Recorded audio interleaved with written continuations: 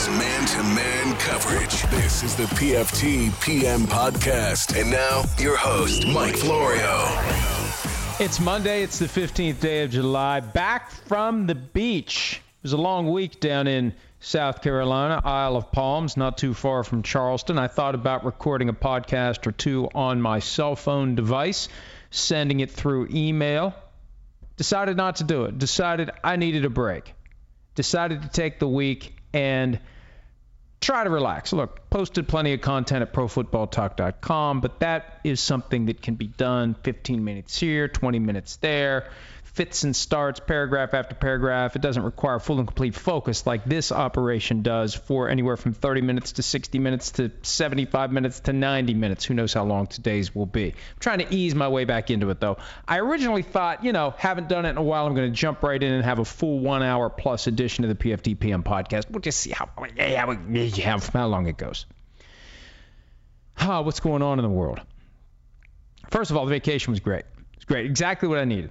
Week away from the grind, week away from the house, although I missed being at home. I missed being with my dog. I missed being with my son. He chose not to join us. He's at that age where he just kind of wants to do his own thing. Can't make him do anything, so that's how it went.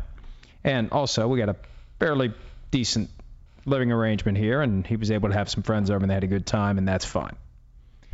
So, big crowd at the beach, though. There were 12 to 14 of us at a house down in Isle of Palms. A lot of meals eaten at restaurants where a lot of fat, calories, butter, and all sorts of fried crap. So it's going to be extra work on the bike this week, extra time in the weight room trying to get back down to the target weight range.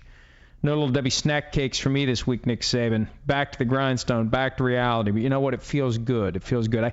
I'm halfway through the PFT Live hiatus, and I'm ready to start now. I miss it. I'm ready to get back to it, especially because it feels like things are starting to happen in the National Football League. And the thing that happened this afternoon that's gotten my attention and presumably the Dallas Cowboys' attention, Ezekiel Elliott telling people privately he intends to hold out a training camp unless he gets a new contract. PFT first reported that. You can scoff all you want, but I trust my source. Elliott privately saying that's what he's going to do. Whether he does it or not is a different thing. Always have to be very careful about what we're reporting. What we're not reporting is he's definitely holding out. What we're reporting is he is privately telling people he plans to hold out unless he gets a new contract. Period. He could change his mind. He could get cold feet when he realizes it costs $40,000 a day to hold out a training camp. He could just decide it's not worth it. He wants to play football. He wants to be there. He can't be away from his teammates. So what if the Cowboys have failed to properly take care of him? So what if there's a chance the wear and tear of playing running back may catch up with him and he may never get that big money contract he could get if he draws a line in the sand right now? So what if the Cowboys rewarded DeMarco Murray with leading the league in rushing and setting a franchise single-season record by forcing him to hit the open market and go get paid somewhere else? So what? Ultimately, Ezekiel Elliott wants to get paid to play football. And playing football means more than getting paid. If that's his decision, that's his decision. For now, though, he's telling people who he plans to hold out. Remember last year, Julio Jones planned to hold out until he didn't. Now, they reconfigured Julio Jones' deal a little bit. Not that much, but a little bit. What will the Cowboys do with Ezekiel Elliott? The one big piece of leverage he has is that Jerry Jones, as he gets deeper and deeper into his life cycle, realizes he has fewer and fewer chances to win another championship. It's been 24 years now since the Cowboys have even been to an NFC championship game. That is unthinkable. When the Cowboys beat the Steelers in Super Bowl 30, if you would have told anyone connected to that organization, you know what, it's going to be nearly a quarter of a century and you still wouldn't have made it back to the NFC Championship game, they would have gone completely white-faced. They would have passed out. They would have had all the blood drained from their heads down to their toes. They wouldn't have believed you. Well, that's the reality. And Jerry Jones, it seems like with each passing year, is more and more desperate to get back not just to the NFC Championship game, but to the Super Bowl and win it. So that's the leverage Elliott has. Remember 1993, after the Cowboys won a Super Bowl, the first one, with Jerry Jones owning the team and Jimmy Johnson as the coach? Emmitt Smith held out. Through training camp, preseason, first 2 weeks of the regular season, the Cowboys lost those first two games, and the Cowboys caved. And then they ultimately became the first team to start 0-2 and win the Super Bowl. Without Ezekiel Elliott, that offense doesn't go. Stephen Jones, Cowboys COO, told me back in May, Zeke is the straw that stirs our drink. And you know what? There's a chance that that may not be the case a year from now. That's another reason for Elliott to take a stand. It's not just wear and tear. It's not just the possibility of being chewed up and spat out by the Cowboys once his 5-year contract is up. He's got 2 seasons left.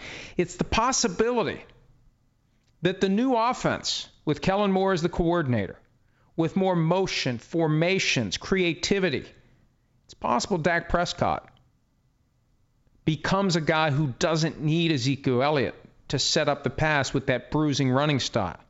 It could be that the offense shifts in focus from run to set up the pass to pass to set up the pass.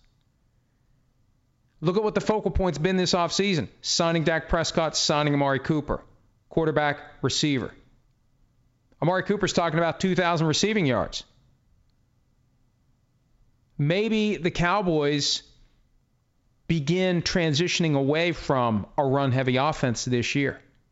Maybe by next year, Elliott just isn't worth to them what he is now and what he has been the last 3 years.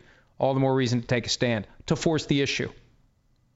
Hey, Cowboys, if you're getting away from a run-heavy offense, then maybe the time has come to sell Ezekiel Elliott. Could you imagine that? I don't know who they'd trade him to, but I can't even imagine that they would do it. He's only making like $3 million this year. I think it's $3 million and change this year. It's $9 million next year. Regardless, though, I think it's smart for Elliott to take a stand if he goes through with it. It's one thing to privately say you plan to do it. It's another thing to do it. We'll see if he does it. We'll also see what happens with this claim from his lawyers that he's the victim of an extortion attempt by the security guard in Las Vegas who got knocked to the ground, either because he was backing away from Elliott or because Elliott gave him a little bit of an elbow. It's inconclusive from the TMZ video of the altercation that happened between the two men back in May. But here's the thing, and I'm writing this now at PFT, and I'll finish it up as soon as we conclude today's podcast. It's not extortion, folks. It's not extortion for a guy who has a facially valid claim of battery, both civil and criminal, that he can make. And he has made. He's filed the criminal complaint. It's not extortion. And to say, hey, look, you have to settle my claim.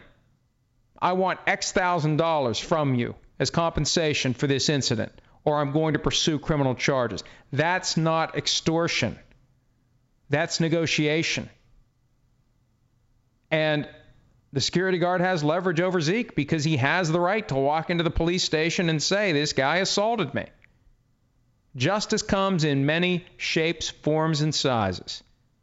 And a civil settlement, to the extent that it keeps the criminal justice system from having to waste resources on something that could be resolved through the civil justice system, so be it. It's not extortion.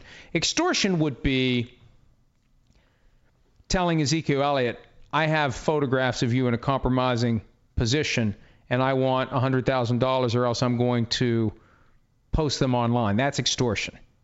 Extortion is the old mob tactic of going around to businesses saying, hey, it's a nice pizza place you got here. It'd be a shame if it burns down in the middle of the night after someone douses the entire front end of the store with gasoline and drops a lit match onto it. That would be a shame if it happens. Pay us $1,000 a week to keep that from happening. That's extortion. This is not extortion. I was traveling when all that hit, and I haven't written on it yet, and this is the first time I've really addressed it. And I support Ezekiel Elliott in his effort to get more money, to get what he's worth from the Cowboys. I don't support this. He's getting bad advice on this one. Bad legal advice, bad PR advice. It's not extortion. It's not. Friday was a strange day. Friday was the culmination of 3 or 4 weeks of me wondering when and if things were ever going to pick up again. You get so accustomed to the slow times, you start to think they're never going to end. And then all of a sudden, the slow times end. And one of the reasons the slow times ended, the multiple stories that we had about the NFL wanting 18 games in the regular season. And I've known that the NFL still wants 18 games. The NFL just hasn't talked about it because the NFL hasn't been able to reconcile 18 games with concerns for player health and safety. Now I think the NFL moving toward making the argument, and the commissioner kind of did this in an interview with CNBC. We wrote the thing on Friday. I think that was the first thing we wrote that was like the tipping point to get all these 18-game stories that came out on Friday. But when the commissioner was asked by CNBC about the push for 18 games and how that meshes with player health and safety, he started reciting talking points that tell me the league's position is, hey, the game's a hell of a lot safer now than it used to be. We can play 18 games. I don't know that I believe that. I spoke with Mark Murphy, the Packers CEO, about a couple of different issues as it relates to his position on an expanded regular season. After resisting it multiple times, he's in favor of 17 with 3 or 2 preseason games. But he's not ready to say he's had a change of heart because the game is safer, because he recognizes it's still a grind, and he recognizes that a one-year downward trend may just be a blip. It may not be a sign of a significantly safer game. So even though he's kind of broken ranks here, the NFL's position seems to be the game is safer so we can play more. We want to play more. And the union is in a unique situation here. They've got 2 different important leverage points against the NFL for now. One, the league wants to get a new CBA done by the start of the regular season. That gives the NFLPA an extra little kick, an extra little boost, an extra little something where they can extract some concessions that if we don't get this deal done by the start of the regular season, that window's closed. And with the 18-game regular season, there's an opportunity there to get one hell of a deal. As I've said time and again, this is set up for the NFL to eventually make the players an offer they can't refuse. And the question is, when do they not refuse the offer? Do you push it so far and so hard that the NFL stops short of everything you want and eventually says, screw it, we don't want 18 games? Or do you identify that sweet spot? What can we get? What's the most we can get to agree to play 18 games? What's the most? Let's go get it. If we push for a little bit more, it all falls apart. But what's the most we can get? And the union has done a very good job of convincing people that they don't want to play 18 games. I've used this example before. Somebody wants to buy my house. Shows up, knocks on the door. Hey, I'd like to buy your house for X dollars. Sorry, I'm not interested in selling my house. I'm perfectly happy here. Comes back a week later. Offers twice that amount. Sorry. Perfectly happy living here. At some point, the number is so big, you can't say no. At some point, it's so big you can't say no. The problem is at some point, I ask for so much that the person says, forget it, I don't want it. That's what I always say about guys like Jim Harbaugh and Nick Saban. There's a number between 10 and 20 million a year that gets them to ditch college football. The question is someone willing to put it on the table? What's that number? You only find out by putting it on the table. That's the challenge here.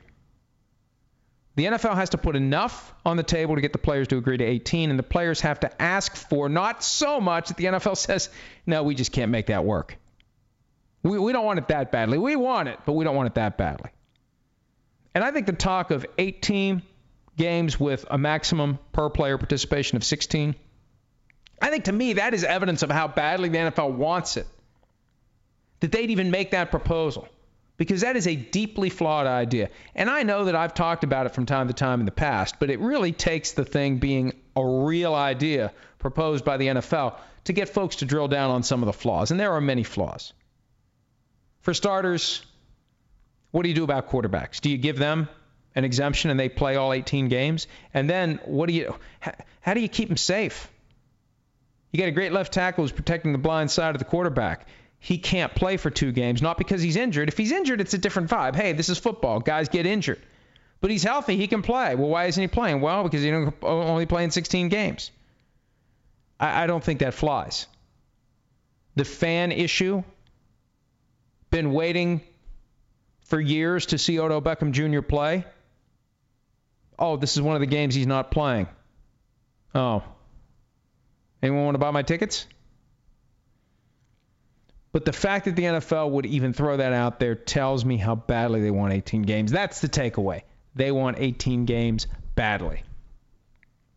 And if they are willing to dig deep and make a significant offer, and if the NFLPA is willing to not push for something more than what the NFL will do, that's how it happens.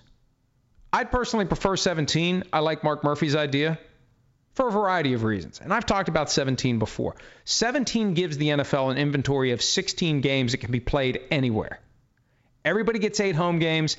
Everybody gets 8 true road games. Because really, when you're the road team at a neutral site game, what are you really? When the Panthers face the Buccaneers as the road team in England, is that anything like going to play the Buccaneers in Tampa? No. It's not a real road game.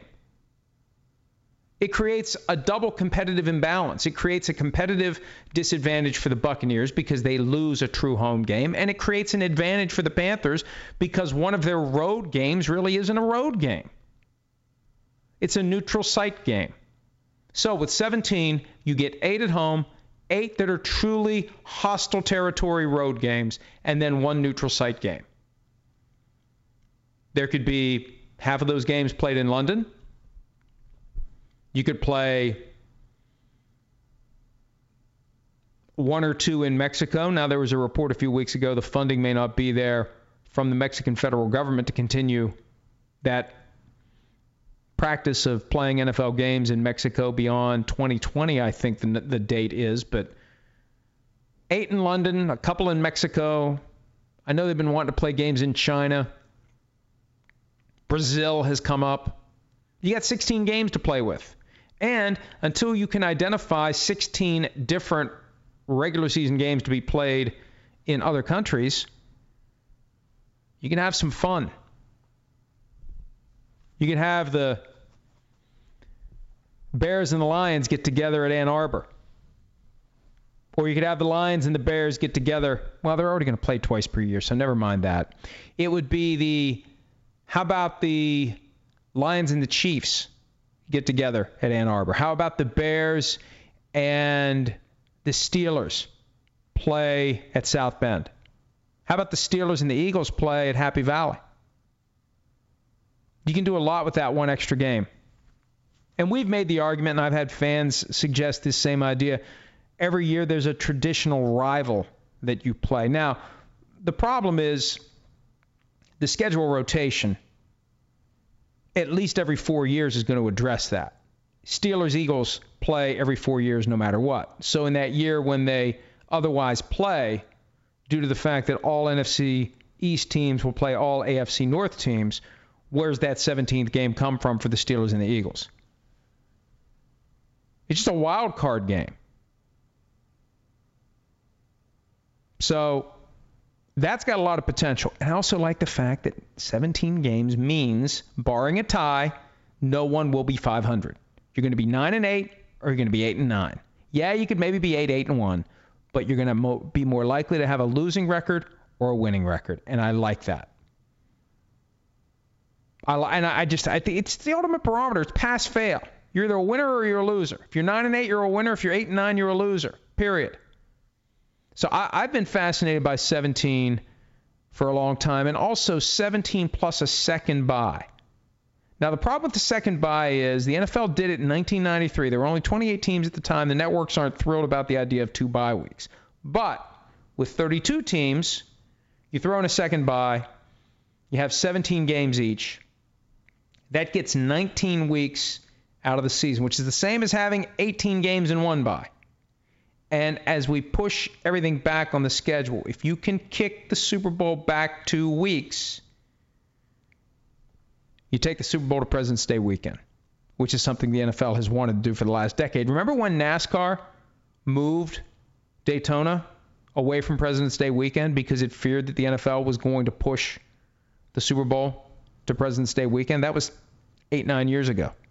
I don't know where and when they do. I know where they do Daytona. They do it in, drumroll please, Daytona.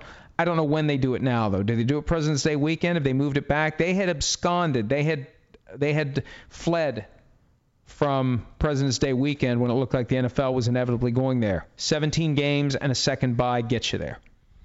So we'll see how that all plays out.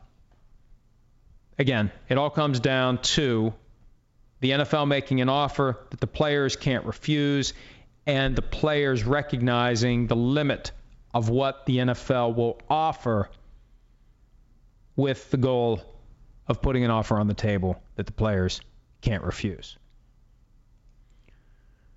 Franchise tag, deadline day, kind of a boring July 15. The last couple of years it's been the 16th or the 17th because if the 15th lands on a weekend, it carries over to the following Monday. Only 3 guys. 2 of them did deals. Robbie Gould with the 49ers, which was a surprise because we thought that relationship was permanently fractured. It's amazing what money will do to bring 2 estranged sides together. And then Grady Jarrett with the Falcons, he got his deal done. Jadeveon Clowney was never getting a deal. I see the source, Jadeveon Clowney not getting a deal today. Well, he's not getting a deal. The Texans have made the strategic decision not to sign him. Bill O'Brien didn't want to sign him. Brian Gain, the former GM, wanted to sign him to a long-term deal. And I'm told there were efforts to try to trade him. Either they wanted too much, the Texans wanted too much, or Clowney wanted too much. But this continues to be an example of the downside of the rookie wage scale. They put the rookie wage scale in place to prevent guys who become busts from sucking millions out of the system that they never earn. That's fine, but there's no automatic mechanism to pay the guys that earn it. Jadeveon Clowney lived up to being the first overall pick in the draft. He should get his pay some way, somehow. But the Texans have squatted on him now for 5 years and counting.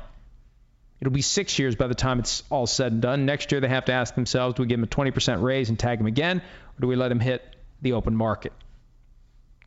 If they do, they get 6 years out of him. And they will have never paid him the kind of money that the first overall pick in the draft used to get before the system changed, not to protect the system against Jadeveon Clowney, but to protect the system against a guy who just doesn't earn his money.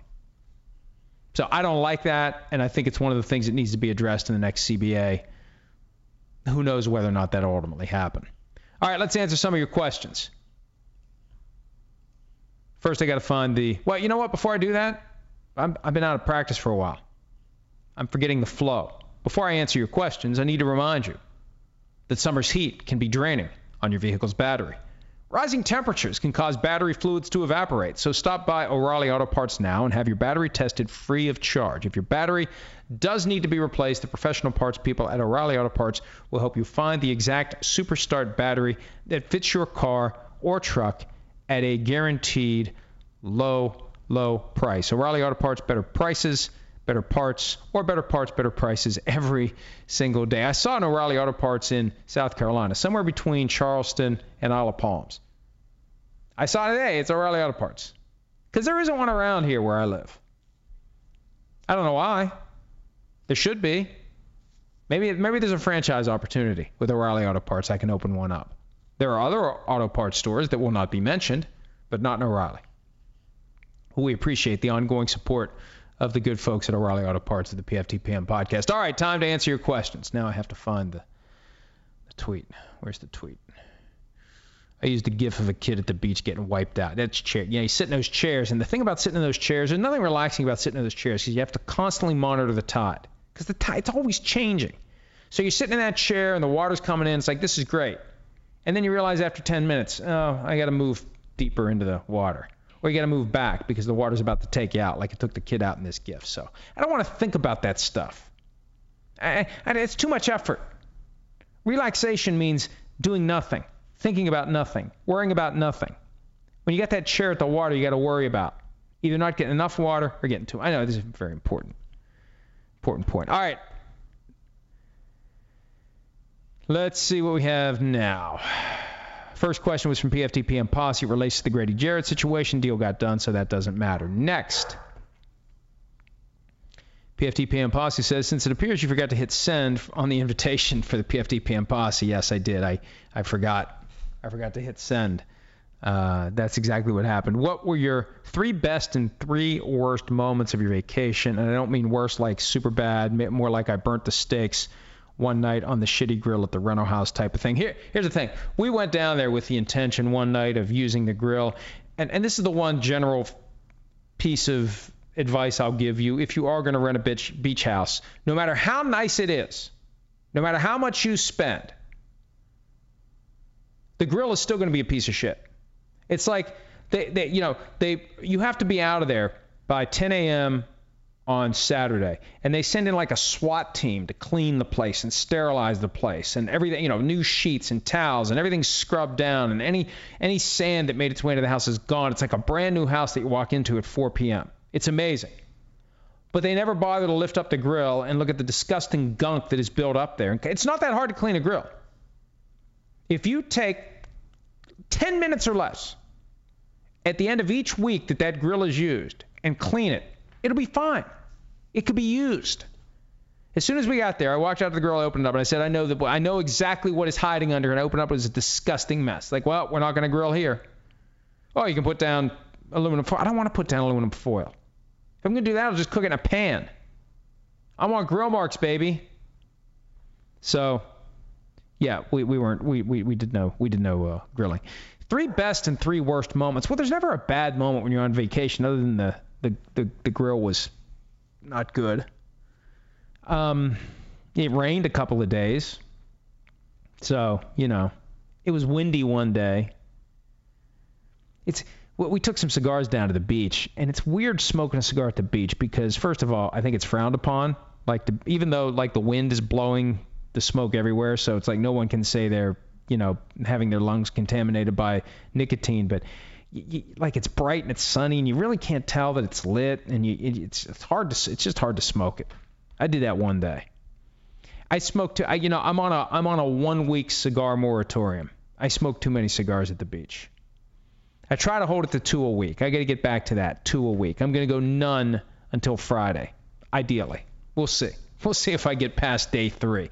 None Saturday, none Sunday, maybe none tonight. We'll see. We had a good time. And it's, it was one of those things where we've gone in the past, and when the week ended, I was really upset. I really don't want to go home. This was perfect because Saturday came and I was ready to come home. It's good. You're there, you enjoy it while you're there, and then when it's time to come home, it's oh, no. No, I'm ready to go home. It's a long drive, 556 miles. But it's weird. When you're in that mode of driving, while you're doing it, it's this miserable, boring drudgery. But then when it's over, it's like it never happened. 2 days ago, I spent the entire day driving. But it's like, okay, I did, and it sucked, and it's over, and that's that. You have no memory of how bad it was, which is why you end up doing it again at some point. And we've gone farther away than we were. 556 wasn't bad. It's traffic on the way back. Around 77 through Virginia. It's just weird.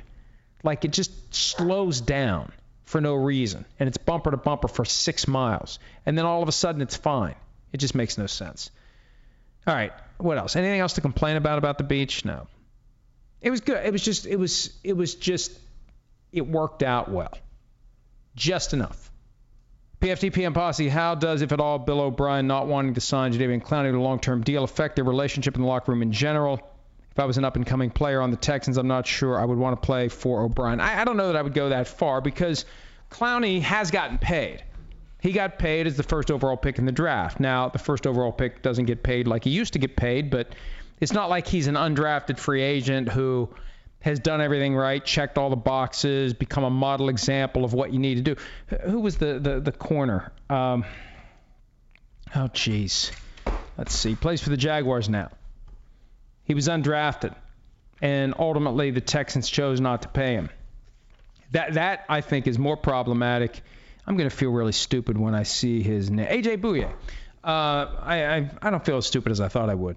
But when A.J. Bouye left, he was an undrafted guy who did everything that was expected of him, and the Texans should have taken care of him, and they didn't. He got paid somewhere else. It's different with someone like Clowney. Clowney's going to get big money this year to be the franchise tag player. And then if they don't tag him next year, he'll go get big money somewhere else. But I think it's a bigger problem when it's a guy who's been grinding and you don't want to reward him.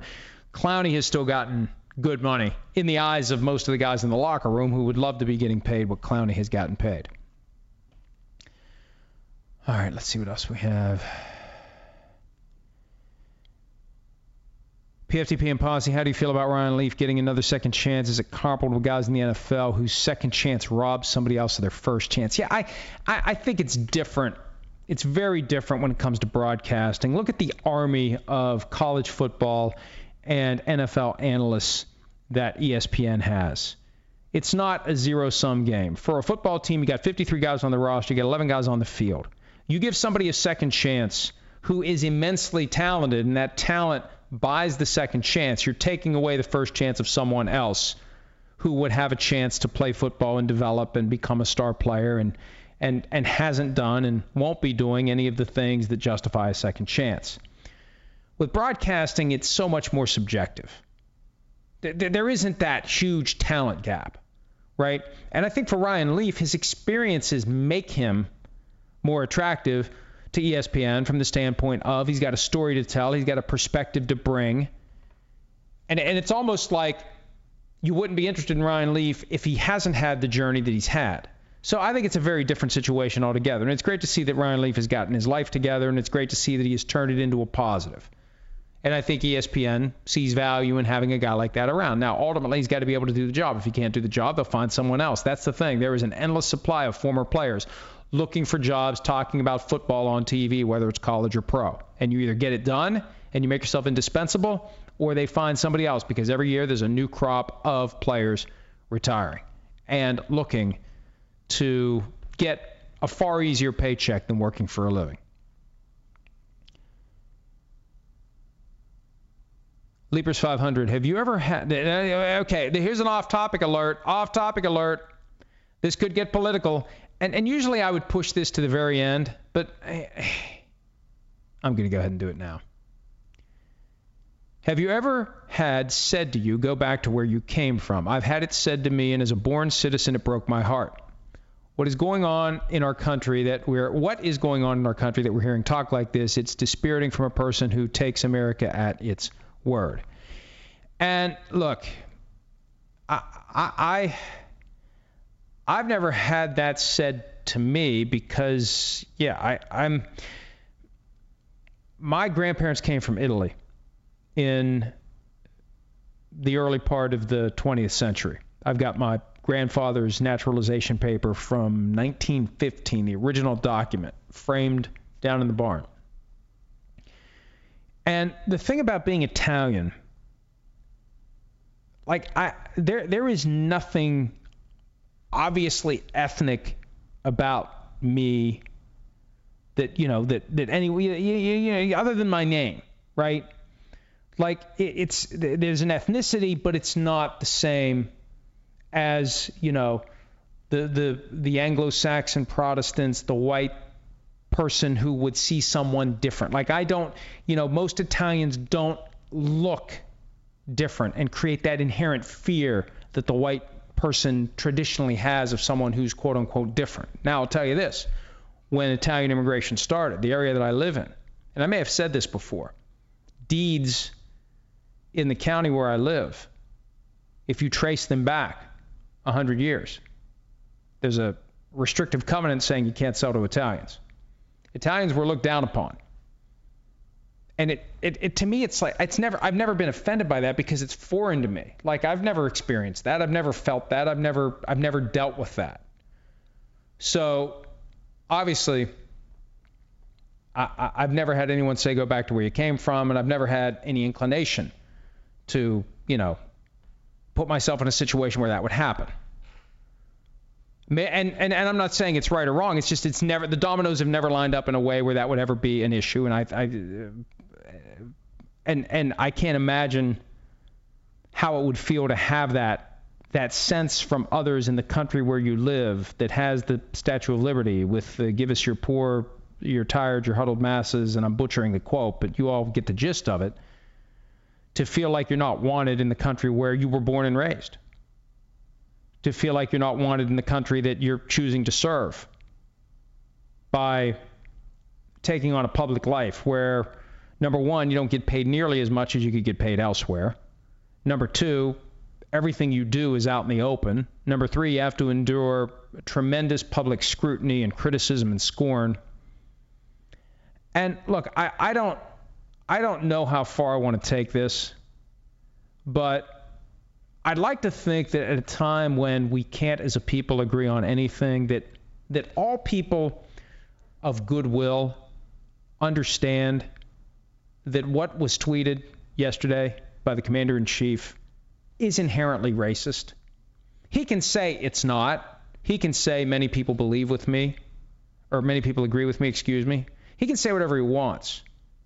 But I think that what he said, and in light of the context, it's clearly a racist comment. I don't think it's even debatable. But see, this is what happens when stick to football. This is what happens because I can hear the people out there who blindly agree with everything this president does and will work overtime to take. And it's got to be. Is it exhausting? Can I ask you, if you're a supporter of the current president, is it exhausting to have to constantly come up with spin, to come up with excuses? Or is it just automatic? Have you been doing it for so long now that it's like breathing? Like whatever situation, whatever he does, it's just a knee-jerk reaction. You can immediately slide into saying whatever you have to say to justify whatever the latest comment, statement, or conduct is. I don't know. Look, I just, there's no good way out of this for me at this point. I mean, I believe, and I don't know how are we even having a debate that the comment is or isn't racist? Of course it's racist. And I saw a 5-minute clip today of comments that were made at a public event trying to defend the statements and the hyperbole and the factual inaccuracies, the mischaracterizations of the things that the individuals have said. God. I look, I've tried to get away from it because it just wears me out. Does it not wear you out? Is it not exhausting? It's got to be exhausting for the people who defend this kind of behavior. It's got to be. Because I know it's exhausting to be constantly on the lookout for what the next outrage is going to be and where the bottom really is and how low we can go as a society.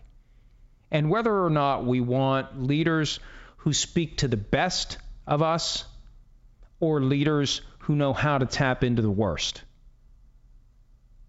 Because right now it's the latter.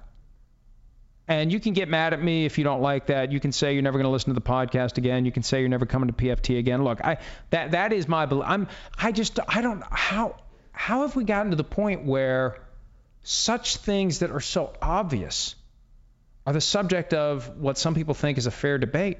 There have to be some accepted truths and some accepted standards and some lines that can't be crossed. How are there not lines that can't be crossed? Remember what was said 4 years ago? That I could shoot someone on Fifth Avenue and my supporters would still follow me. It's true. I hope that extreme is never tested. But and I think where we underestimated, or should I say overestimated, the politicians. They are so infatuated by power. They are so drawn to power and so afraid of alienating the person who holds the power that they are as knee-jerk as the average supporter. Who, at least the average supporter, it's almost like you're rooting for a football team. Right, once you adopt a candidate, like it becomes, you align with a certain candidate and you have a pride in your position and you're not thinking of it in a more analytic type of a way. I think the people who are in elected office that see this, and maybe they just fear alienating the people who are going to root for the current president no matter what he says, no matter what he does, regardless. I've said enough on the topic. It's time to get back to football. But I can't imagine having that message being directed at me, go back to where you came from. Because I guess it could be said to me, go back to where you came from. I mean, my people have been in this country for 105 years. That's really not that long of a period of time. Second generation. And I can't imagine having, well, you because you disagree, that's, and I know this has been going on for a while, but think of how ridiculous this argument is. Because you disagree with the person who is in charge of the country, you hate the country. What kind of logic is that? But no. And I don't know what to say to that other than no. Like, why are we even having this conversation? At what point do we have a debate on whether or not the sky is actually blue? That's what it feels like. And to be living in a time where this kind of stuff is happening, it's just weird. I remember some weird political times throughout the course of my 54 years. This is the weirdest. All right. Let's see what else we have here. PFT PM policy with Zeke appearing to hold out and new contracts for Dak and Amari. The Cowboys are under a lot of pressure to get these resolved. How do they resolve Dak when the low contract year salary plus? I don't know what these. Don't use abbreviations. If you can't fit it all in, dude, I can't make out what you're asking me here. I mean, here's the bottom line: the Cowboys have a mess if Zeke's going to hold out because they've yet to get Dak Prescott signed. They've yet to get Amari Cooper signed. I argued several months ago that Cooper and Dak should come together and they should say, neither of us is going to sign a long-term deal. You're going to have to franchise tag one of us, and the other one is going to become a free agent. And you know what? The one who gets franchise tagged should do it all again the next year with Zeke, because it'll be the same thing. You can't sign both of us. Well, you can. You can't tag both of us. You're going to tag one of us, and the other one becomes a free agent. If they would do that, if the agents would get together, now it's 3 different agents for the 3 different players, but what ultimately would happen is, think of it this way, if Dak and Amari decide to say, we are not doing this, we're not going to sign a long-term deal. Come next February, you're going to tag one of us, and the other one is going to become a free agent. Now, assuming that there's not a new CBA, because there could still be a transition tag applied to the other one, but that's just a right to match. You still hit the open market. Bottom line is, you can't franchise tag both of them. One of them potentially gets market value and walks away.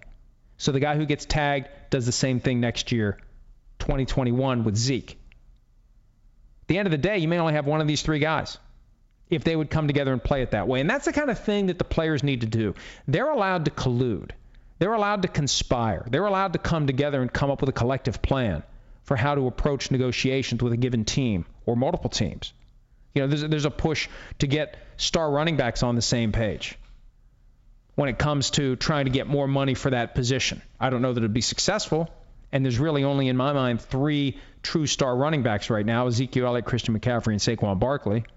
And Barkley is 2 years away from even being in a position where he could ask for a new contract. McCaffrey's 1 year away from that. But that's the kind of thing that you can do when you are the players. The teams can't do it. The players can. The players can strategize. The players can come up with a common approach. Dak and Amari can come together and say, we're not going to sign long-term contract offers. They're going to only franchise tag one of us. The other one gets to hit the open market. And then you get the agreement with Zeke to do the same thing. That really puts the Cowboys in a tough spot. And more players need to do that. More agents need to do that. Because that is you can either complain about the current system and the things that make it harder for players to change teams and get paid fair value, or you can do something about it. You can take advantage of the flaws in the system. And that is a weapon that the players have, and they should use it. PFT PM Posse. Boy, a lot of questions, but you must have missed me, PFT PM Posse. What benefit, if any, is there in Zeke telling people privately that he plans to hold out a training camp but not informing the team or the public? The ridiculous criticism that fans will give him is part of it, and surprising the Cowboys could be the other part. Yeah, I don't think the Cowboys knew anything about this, and I don't know that Elliott even wanted it to get out. I mean, here's the thing. We're all wired to tell somebody a secret. And you tell somebody something in private, and you assume that it's not going to get out. I mean, maybe that's what happened here. I don't know what Ezekiel Elliott was thinking when he chose to divulge to someone that that's what he's going to do. And I don't know how many people he divulged it to, but it's out there. And again, I'm not saying that he's definitely going to hold out. But that's what he's telling at least one person privately. And I don't know that there was any strategy involved there. You're assuming there was a strategy. What benefit is there in telling people privately? There's none. There's none. No benefit. It just happens sometimes. Tom Marshall, otherwise known as @ARedZoneAlk. What, if any, leverage does Melvin Gordon have? I don't see him missing game checks. P.S. Glad you're back. Glad to be back. Thank you, Tom. Yeah, the only leverage he has is withholding services and forcing the Chargers to make do with another running back, which will be Austin Eckler. So this is a position where if you're not a special running back, and Melvin Gordon isn't, there isn't much of a drop-off to the next guy. We see that all the time as a result of injury. So unless you, and even last year, Le'Veon Bell, a special running back, and he wasn't there, and the Steelers were okay at the running back position with James Conner. And then Jalen Samuels when Conner was injured. So I don't know that there is any real leverage here.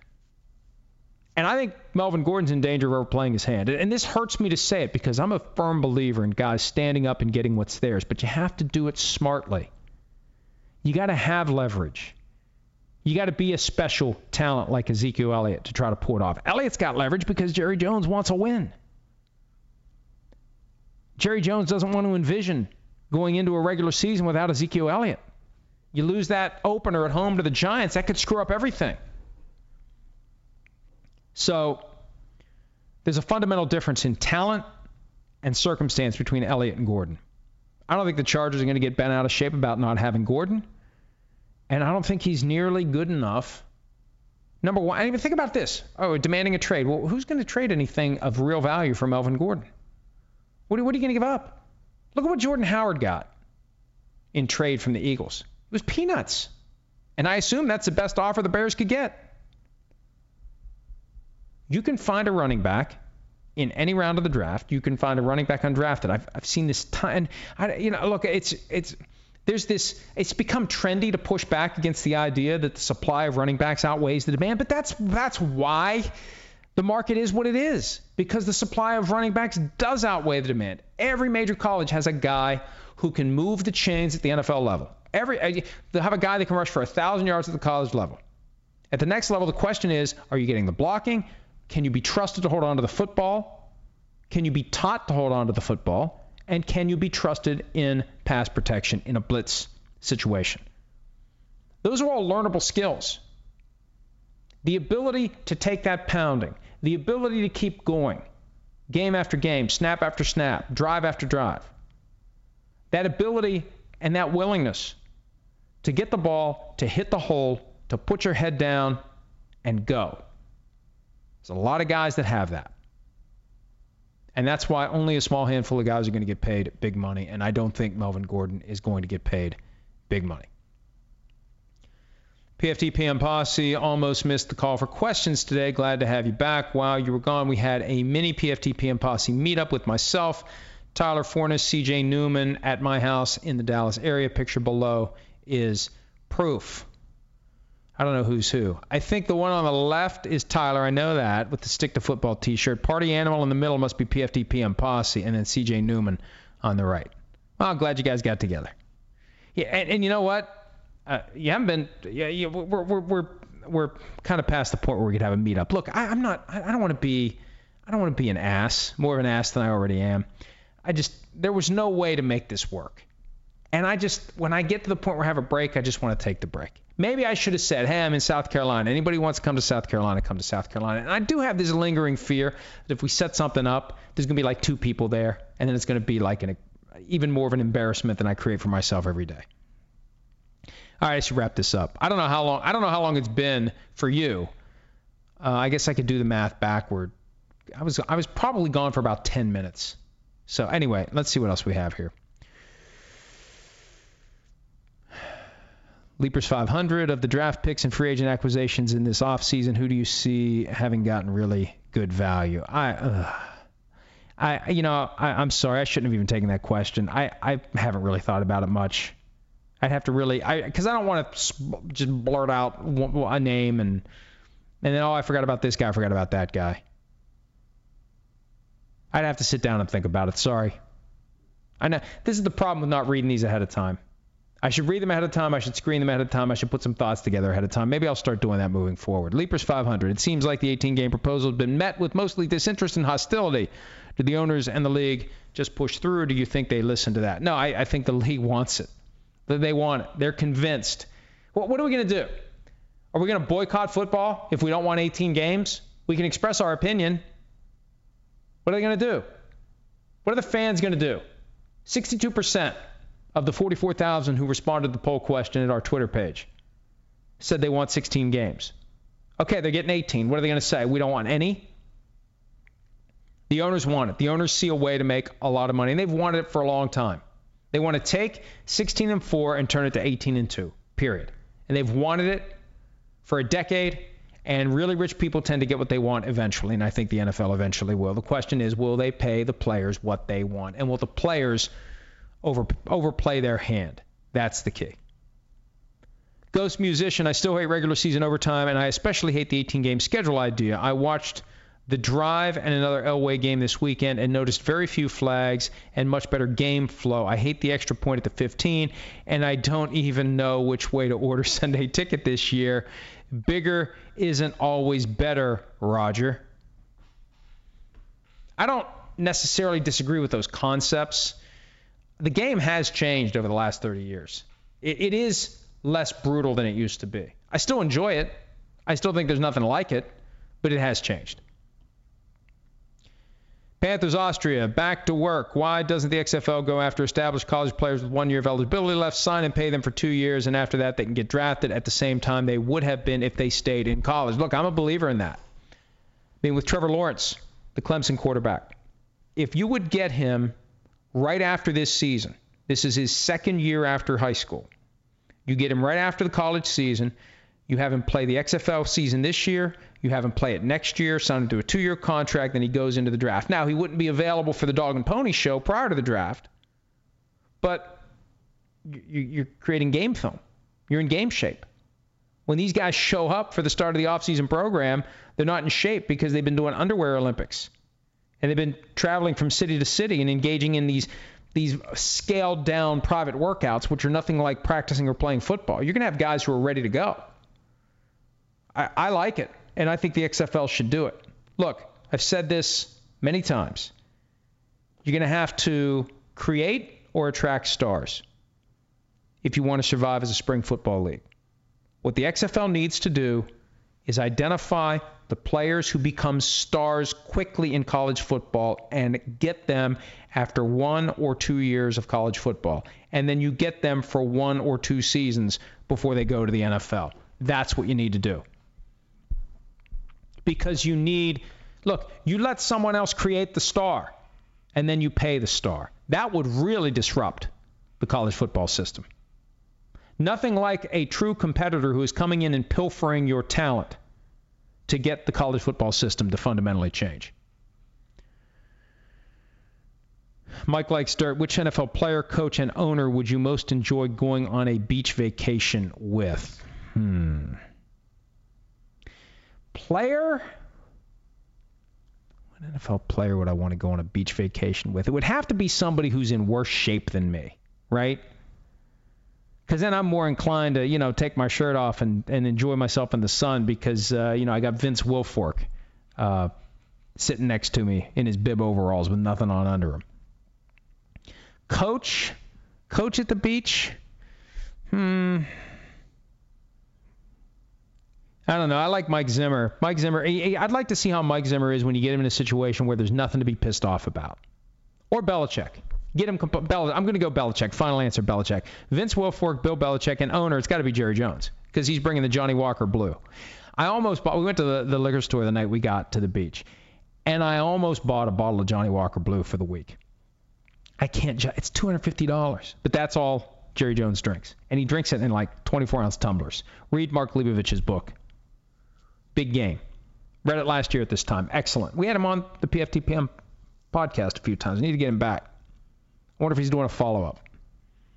Mike likes dirt. Did you work out on vacation? Here's what I did. And I need to be one of those bike people. I always worry when I see the vehicles go by me where they have bikes strapped to the back with some apparatus that is stuck to their vehicle. I always worry one of those bikes is going to fly off. And it's like, why are you worried about taking your bike down that you can rent bikes? And then I get down there and we rent bikes, and I realize, I'd rather have my own bike. I mean, I've got a bike I haven't ridden in a long time, but I'd rather ride that bike than the goofy little Mrs. Gulch, with the basket on the front. Although we had 4 that we rented. 2 did not have the basket, 2 had the basket. But it's the crappy little tourist bike with the little license plate on the back that says where you got it from. And I tried to get my heart rate into the 120 to 130 BPM range. So I'd take the bike out and ride it. I think I did that 3 or 4 times. Ride for an hour to simulate the 1 hour bike ride that I do here when I'm home. And then one day I went out and walked. I walked a long way, and then I ran some. I hadn't run in a long time. And I can't run more than a couple miles because my knees get all like swollen and nasty.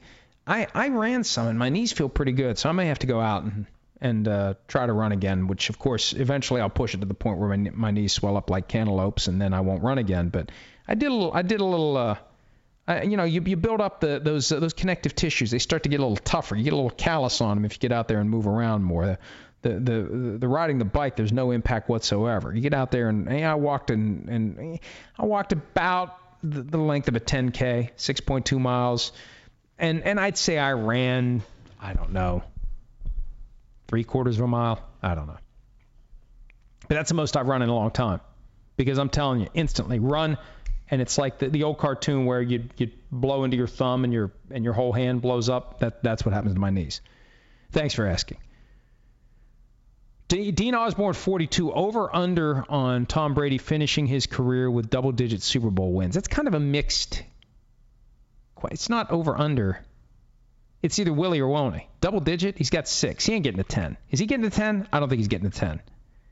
I'd say the over under is 7.5. Over-under is 7.5. Because I think he's got 1 more. The question is, does he have 2 more? Dr. J, 144, if you said the Raiders played great and played hard all 16 games last year, false, would Derek Carr have you blocked? Shows how fickle that stuff is. I don't know what you mean. But all I know is this. Derek Carr blocked me on Twitter for hardly anything at all. And I had some fun with that video that was going around on Saturday of him playing basketball with his kids, and he has that big block, and I said that's basically what he does to the Twitter account of someone who mildly criticizes him. And I think you got to show a thicker skin if you're a quarterback in the NFL. I mean, Aaron Rodgers has never blocked me. If any quarterback was going to block me, it's him. Maybe he's not as maybe Derek Carr is the one who is so sensitive. He's sensitive about being called sensitive.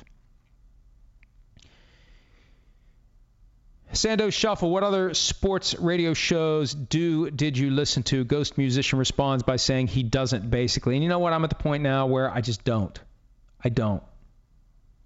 And I should. Every once in a while I'll listen to Pardon My Take, but sorry, guys, I don't listen to it regularly. I'm not an AWL. I need to get away from it.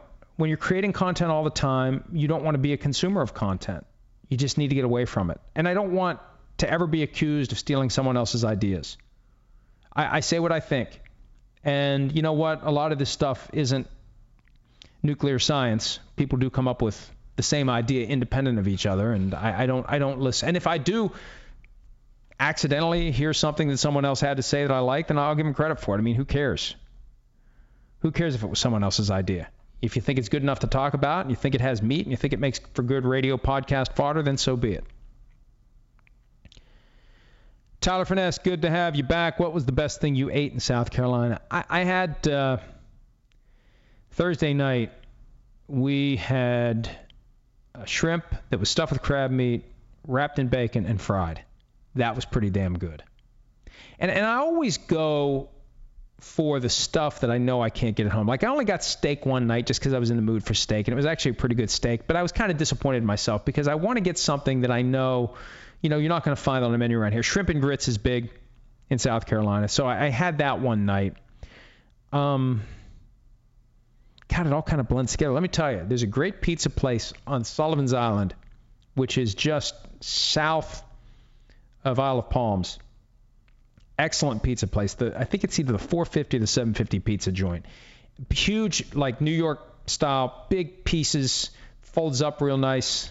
Excellent. That was the night. That was the last night we were there, and that was the night where it's like, I behaved myself for the most part this week with the food. I went a little over the top with the pizza. It was really, really good. Tyler Finesse, how do you think the NFL is justifying suspending Richie Incognito for 2 games for threatening to kill somebody when players are getting more games for less? Here's what I think is going on. I think that the Richie Incognito 2-game suspension, I've been meaning to write about this. I think that's the latest proof that the NFL is getting away from this habit of dropping the hammer on guys who haven't been arrested or charged, or, in the case of Richie Incognito, he actually pleaded guilty to a couple of misdemeanors. But I feel like the NFL is softening its approach to these players, especially when there isn't a clear victim, right? Who were the victims with Richie Incognito? And they could have hammered Incognito for all the stuff he's done in the past that he never got punished for. You throw these 2 things on top of it. He was at his grandmother's house, and he slammed his fist into the wall or did something there, busted the security system panel, and then he had the incident at the funeral home. And I know he was operating under the stress and strain of the passing of his father, but look, I've been there. I know there's a fine line between the things we're responsible for and real mental health issues. But I just feel like the NFL is looking for ways to ensure that the best players are able to play. I think the ratings drop in 2017 scared the NFL away from this approach where it is drop the hammer whenever we can, on whoever we can, however we can. They recognize there's value in working with players to make them available to play. And I think this Incognito thing is the latest piece of evidence. And the ultimate piece of evidence for this offseason is going to be what they do with Tyreek Hill. All right, what else do we have? I need to wrap this up. I'm sorry. Sean Alvashire, if you were the head of the NFLPA, what would be the 3 things you would want for the players in the new CBA? Number 1, I want more money. You always want more. Whatever it is, I want more. I want a better and bigger cut of the pie. Number 2, if they want 18 games, I really want more. So, hey, you want to expand the regular season? That's fine. Give me more. Money is the ultimate term. More money for the players. And finally, I would want to increase the spending floor. Right now, 89 cents out of every cap dollar must be spent on a 4-year rolling average. That means, on average, a team can take 11 cents on the dollar of whatever the salary cap is and cram it into their coffers and call it profit. That's unacceptable. Needs to be higher. Needs to be 95 at a minimum. Right now, it's 89% on a 4-year average per team, 95% on a 4-year average for the entire league. They need to move it to 95% per team and 100% across the board. It all needs to be spent. And anything under that, the money gets kicked in, however they do it and distribute it. But all of the cap dollars need to be spent. Sean Alvashire, how are you reading the NFL leaking about getting the CBA done before the start of the 2019 season and the 18-game schedule? Sorry, I had to cough. They didn't leak the desire to get the CBA done. The commissioners acknowledged it. The 18-game season is there. I'm not reading it any way at all, other than, as I said earlier, it's 2 opportunities for the players to squeeze. There's leverage there. You want a deal done by week 1? All right. It's going to cost you. You want 18 games? It's really going to cost you. The question is, will the players overplay their hand?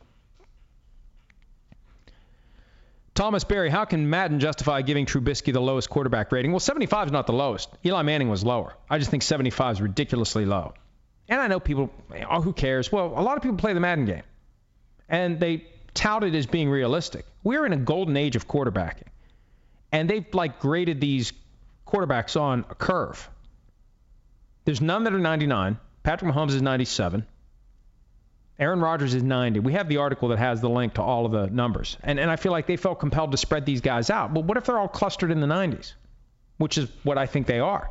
I think there should be 20 guys. 15 guys in the 90s instead of 7. And that's 15 guys between 85 and 90. There's a lot of great quarterbacks right now in the NFL. There aren't enough backups to go around, and there are a few teams that have questionable starters. But for the most part, there's a lot of good quarterbacks in the NFL right now. Sean Marsh, when do you guys go back onto NBCSN? 2 weeks from today, July 29. Can't wait. Brian Ashback Law. Seems that players love Russell Wilson, but fans of other teams seem to think he's incredibly overrated. Why the dichotomy? I don't know why. I'm not a Seahawks fan, but I think he's great. I just think that if you're not throwing for 4,500 plus yards, if you're not throwing for 45 touchdowns or 35 or what, a high number, if you're not generating a ton of stats, if your team has that identity of a running team and he's short, I feel like that Russell Wilson's never gotten the credit for the success that the Seahawks have had while he's been on the team. I mean, look, they're paying him $35 million a year in new money. He's the highest paid player in the history of the game. So the Seahawks know what value they have in Russell Wilson. That's all that matters. And, when things go poorly, you can blame him. When things go well, they don't. He's the one guy that seems to be exempt from that cliche that the quarterback gets the blame when things go poorly and the credit when things go well. Wilson gets the blame when things go poorly, and he doesn't get the credit when things go well. And he deserves a lot more credit than he gets. You can call me Dick. How should the league determine the two new opponents in an 18-game season? Well, let's assume there will be an 18-game season. We'll end it on this. If there is an 18-game season, right, the structure of the schedule right now works. Right now, what you do is you play all the teams in your division twice. You play all of the teams from one of the other divisions in your conference. You play all of the teams from one of the divisions in the other conference, and you play of the other two divisions in your conference where you don't already play all four teams, you play the team that finished in the same spot you did. So if you finished in first in the NFC North and you're playing all the teams in the NFC West, you face the first place team from the NFC South and the first place team from the NFC East. And on the way, there's only two games right now that are different based upon how you finish. It used to be, and we used to hear about the fifth place schedule. It used to be advantageous to be a bad team. You got an easier schedule the next year. It's really not that much easier this year. And for the two games where you're playing teams who finished in fourth place in other divisions, remember that in your own division, you're playing a team that won it twice, and that team is playing you, a fourth-place team, twice. So it does all kind of even out. So you throw two extra games into it. What would you do? Where do those two extra games come from? That's a hell of a question. Do you play the other two first-place teams a second time? Maybe that's what you do. I think that's the easiest way to do it, and that creates more of an advantage for the team that finishes in fourth place and more of a disadvantage for the team that finishes in first place. So here's how it would go. Let's pull up the let's pull up the Patriots schedule. The Patriots this year play, bear with me, they play all of the teams from the AFC North, and they play all of the teams for the NFC East, which means they play the first place team from the AFC South, the Texans, and the first place team from the AFC West, the Chiefs. They actually play them back-to-back weeks 13 and 14. You throw in two extra games, okay, they're at Houston, and they host the Chiefs. The easy solution, the Patriots would also play the Texans at home, and they'd play the Chiefs in Kansas City. So you have two games. Your reward for winning the division is the next year you play the other two division winners that you ordinarily would play once, you play them twice. That's the easy solution. But then there's another division winner you only play once because you play all the other teams in that division. But that's the easy way to do it. Or how about this? You do a rotation where you play the first place team. Well, okay. How about this? the way it's already structured, I'm kind of thinking this through on the fly, obviously, as you can tell by the quality of the delivery. Right now, there's 12 games that you play in your own conference, and you play 4 in the other conference. You should go 12-6. Do those 2 extra games come from the other conference? Do you play division champions from 2 of the other divisions? You're already playing all the teams in one division. There's 3 other divisions. Is there like a rotation there where the AFC champion, let's say the Patriots, AFC East champions, are playing all the teams from what division was it again? The NFC East, yes. So they're playing all the teams from the NFC East. They would play the first place team from the NFC North, the first place team from the NFC South. And then the next year they play all the teams from the NFC South, play the first place team from the NFC North, the first place team from the NFC West, something like that, where there's like a flow to it, there's a rotation to it. I kind of like that better than playing teams twice. I'd rather have teams play, because it's still you're playing a first place team. But I like the idea of variety. So the Patriots this year, instead of the example I previously gave, I'm going to revise that. Instead of playing the Texans twice and the Chiefs twice, what they would do is they would play the Bears and they would play the Saints. I kind of like that. Or the Rams. It depends on the rotation. And then the last place team in the division would play the 4th place team from those same 2 divisions. That's how the rotation would go. And the only glitch would be there would be one team, one first place team. You would play during the course of the year 6 of the 7 other division winners if you win the division. You would play the other 3 in your conference, and you would play 3 in the other conference every year. I think that makes sense. And we go to 19 games, you can play all of them. No, I don't want 19 games. That's my suggestion. It took me about 10 minutes to get there, but I finally got there. So the answer is, on a rotating basis, you would be playing 2 other division winners from the other conference in addition to the division winner that you play when you play every team from that division. I probably could have articulated that a little bit more artfully, but hey, I've been going over an hour. It's been more than a week since I've done this. I got to get my sea legs back. That's why I like doing this, because it keeps me in that flow where, you're used to talking extemporaneously, and based upon my overall performance today, I need to knock off the rust. We'll knock off some more rust tomorrow.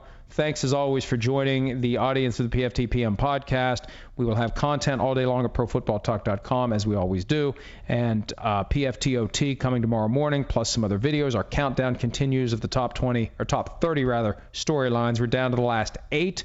And again, another edition of PFT PM coming tomorrow. Have a great day. You can find the PFT PM podcast on Art19, Apple Podcasts, Stitcher, and Google Play. If you like what you hear, and you will, subscribe for automatic downloads. Leave a rating and review. That'll help new listeners find our show and push us up the charts. Search PFT PM for your evening update from Pro Football Talk.